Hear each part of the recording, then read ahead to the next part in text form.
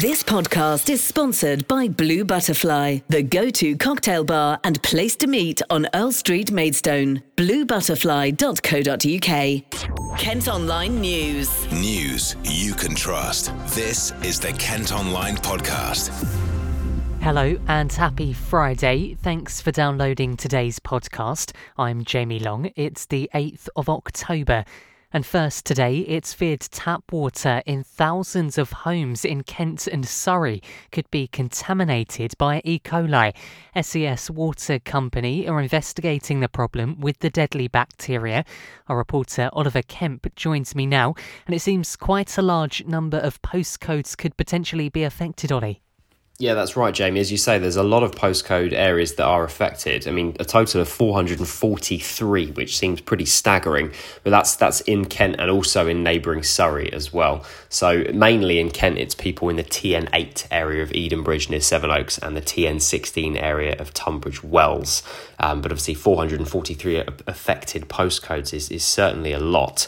The thing is about E. coli is people do need to be concerned about it because it's a bacteria that's not harmful if it stays in the gut, but it can cause quite big problems if it finds vulnerable areas of the body, something like an open wound, for example.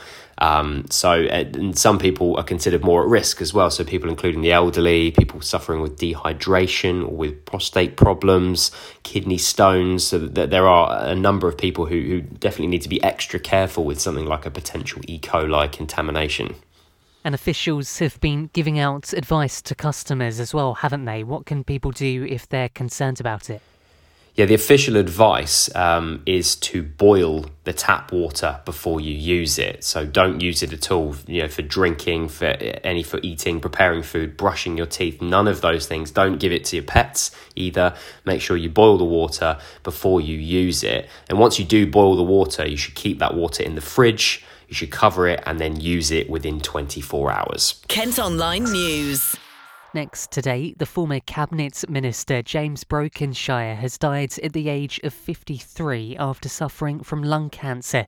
The Conservative MP for Old Bexley and Sidcup passed away in hospital yesterday, surrounded by his family. Campaigners against plans to build thousands of new homes in Medway have staged a protest. Save Chatham Docks! Save Chatham Docks! Save Chatham Docks! Well, dozens of people gathered outside a council meeting last night. That's despite potential discussions about turning Chatham Docks into housing being pulled from the agenda. Campaigner Gary Rosewell told us why he was there. I've come today to voice my opinion of the closure of Chatham Docks, how futile and stupid it is. We employ people on serious wages, which they will not get if the docks closes. We load ships that take material up to London that doesn't go by road. If we close, that has got to go by road, which will increase the pollution, particularly today when everybody's talking about what's good for the environment. Well, Rochester and Strood MP Kelly Tolhurst is one of those fighting to save the docks. One of the key things with this local plan is where the housing's going, what infrastructure is going to come with that. We haven't really had a debate about where the housing's to go. We've just been told that they're going to displace a load of jobs to build some flats, and we're going to build houses on what was a gifted piece of land to the local community as an open space which is going to be built on. These are decisions that are being made by the council, and we're here to show our opposition to that. In reference to a debate that I had a couple of weeks ago about the docks, the Minister was very clear that the standard methodology formulates the housing target that is set by government, but it is down to local authorities to assess their local needs and come up with the arguments as to where they want to build on and where they don't want to build on. So, a lot of this does rest within the hands of Medway Council. Elsewhere today, a former Kent PE teacher has gone on trial accused of grooming and abusing a pupil. A court said Carly Deer, who used to work at Maidstone Grammar School for Girls, gave the girls sweets and provided extra support before attacking her in changing rooms and persuading the victim to come to her house. The 46-year-old, who now lives in Thatcham in Berkshire, has pleaded not guilty to 7 charges. A Canterbury man who sexually assaulted a woman he met at a nightclub in Margate has been jailed. A court said Kieran Champion plied her with alcohol and lured her to a property where he attacked her.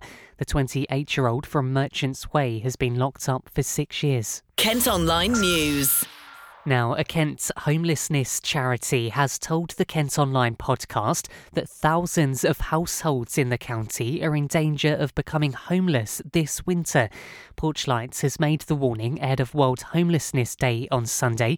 Our reporter Oliver Kemp has been speaking to Chris Thomas from the charity. Autumn and winter is a really dangerous time to be homeless, but this year we are particularly worried. We estimate that there are over 9,300 households in Kent who are at risk of becoming homeless. That's on top of the people who are already homeless in the county. The reason for this is people have lost jobs during the pandemic. They've seen their income go down, and now all the government support that was there for them, so the furlough scheme, increased universal credit payments, the ban on evictions, all this sort of stuff is ending, and it's putting them in a really dangerous position. And then you add into the mix the fact that energy bills are going up, and people are really going to struggle to keep a roof over their heads. And that figure, that estimate, 9,300 households, is that compared to the estimates you've made in previous years, is that much higher than before, or is it about on par? Yeah, no, it's way, way higher. I don't have the specific figures to hand, but it's going to, if it's not tackled soon by the government, it's going to mean a really, really sharp rise in homelessness. And that's not just in Kent, of course. That will happen across the country. And thinking about the things that the government could put in place, what is Porchlight calling for anything specific? Are there any kind of ideas that you guys have? Do you think that if this was in place, then these people might be less at risk, or these households might be less at risk? Well, we would have liked to have seen, for example, the increased universal credit payments. They shouldn't have been cut. Things like that really do help struggling families. Obviously, now that's happened, people are in a really bad situation.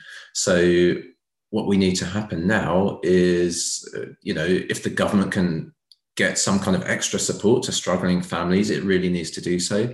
We also need proper funding for councils who work with people who are going to become homeless, charities like Porchlight who are there to support people, and just better funding for all these sort of safety nets that should exist to stop people falling through the cracks and ending up on the streets. The Kent Online Podcast with Blue Butterfly, Earl Street, Maidstone. Now, campaigners are repeating their demands for Southern Water to take urgent action to tackle pollution. There's been more than 20 separate sewage water releases in the Canterbury district in the past week, with fears sea swimmers are falling ill, while campaign group SOS Whitstable are holding a protest in Tankerton tomorrow afternoon. I'm joined on the Kent Online podcast by its founding member, Sally Burt-Jones. Thanks ever so much for joining me. So what do you make of the recent sewage releases in the area? I think one of our members used the word endless earlier on this week. It does just feel, I'd say, relentless. We message each other when we see that, it's raining, to say that there's probably now going to be a release, and that's going to be 2 or 3 days before we feel safe to swim again. So it's disappointing. The sea is a mental and physical health lifeline for so many people in our community. A lot of people live specifically here because of the sea, myself included. It feels like at the moment the number of releases and the amount of untreated sewage, or the CSOs that are going out into the sea, is the number is just increasing. So in that case then, do you think that Southern Water are taking it seriously enough at all? Well, we certainly hope after the protest on Saturday that they'll be taking it a little bit more seriously than perhaps they might have done previously. A lot more people are talking about the issues and are a lot more aware of them, I think, now. There is a reporting system on the Southern Water website which lets you know when there are releases and for how long, but there's no information there about what's been released and no guidance as to whether or not it's safe to swim. So that's what we're looking for in the short term. And in the long term, we're campaigning to try and stop any release of untreated sewage into the sea. It's disgusting, apart from anything else. It's ruining marine life. It's harming local businesses. It's, hurting the community. So it has to stop. Southern Water make a lot of money. I think it's their responsibility to come up with some solutions for change and quickly. And you mentioned as well people using this sea, swimming in the sea, in fact, and you've had some reports that some people are falling ill. Yes, including one of our own members who was recently sick with a stomach bug after going into the water. I mean, we're collecting information at the moment from the wider community. So our Wild Sea Swimming group has around 850 to 900 people, I think, inside. And we have around 6 or 7 people so far that have come forward in the last 24 hours to say that they've been sick after swimming in the sea. Plus, additionally, a substantial amount more people who said that their animals have been sick after swimming in the sea and have had very expensive vet treatments as well. So, yeah, it's not always a safe place to be, and you can't see bacteria. So, it's very difficult to judge when it's safe and healthy to go in. Sally Burt-Jones from SOS Whitstable there. They're holding a protest in Tankerton tomorrow. Well, Southern Water say they're taking a pioneering approach and supports calls to end releases into the sea during heavy rainfall. You can read more at kentonline.co.uk. Kent Online News. Now, the Kent-based head of the Petrol Retailers Association has called for an independent inquiry into the fuel crisis amid ongoing shortages. Industry leaders say recovery has been too slow as the military continues to be called upon to plug gaps in available drivers and deliver to forecourts across the county. While around 1 in 8 filling stations in the southeast are still reported to be running empty of both petrol and diesel. It's claimed more youth services are needed in Kent to cope with a growing mental health crisis. There are currently 75 children's centres across the county. That's down from 97 in 2013. The Labour group are calling for more support for families and young people amid a long-term review into whether needs are being met. Kent Online News. Now, Romney Marsh's only cinema is opening today. The independent venue based at the Marsh Academy's Leisure Centre was due to open in April last year, but the pandemic meant it was delayed. Tonight is the big night, though. To talk more about this, I'm joined by Jason Mahoney, Leisure Centre Manager at the Marsh Academy, and Ollie Stalley, Film Programmer at Cinemarsh. Thanks to both of you for joining me. An exciting day ahead then, with your VIP launch event tonight, but I expect a lot of work's gone into getting to this point, Jason. A lot. We've obviously lots of building work was involved, sort of assigning different areas and sort of making sure that the cinema could work with the rest of the leisure centre, and we feel we've sort of got that.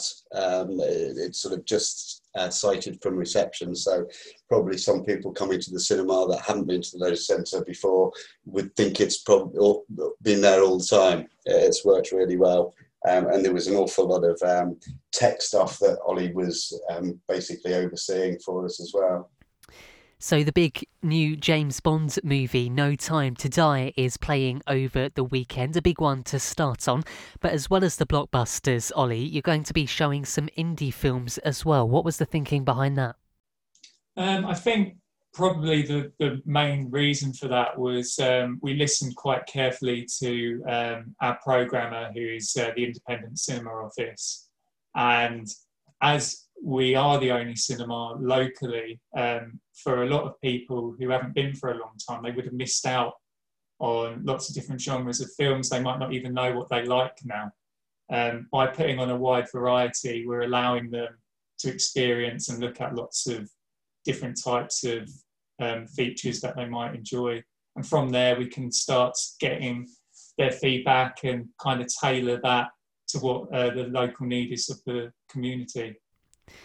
And of course, this is going to be Romney Marsh's only cinema. Why are local venues like this so important to the community? I'd say obviously, the multiplexes have their place, but if you want to build on a community, you need the community to be running the project. And one thing that I really like about the project is because it's under the umbrella of the Academy, we have charitable status. And what that allows us to do is put the revenue we make from the project back into job retention and creation, future resources and future projects.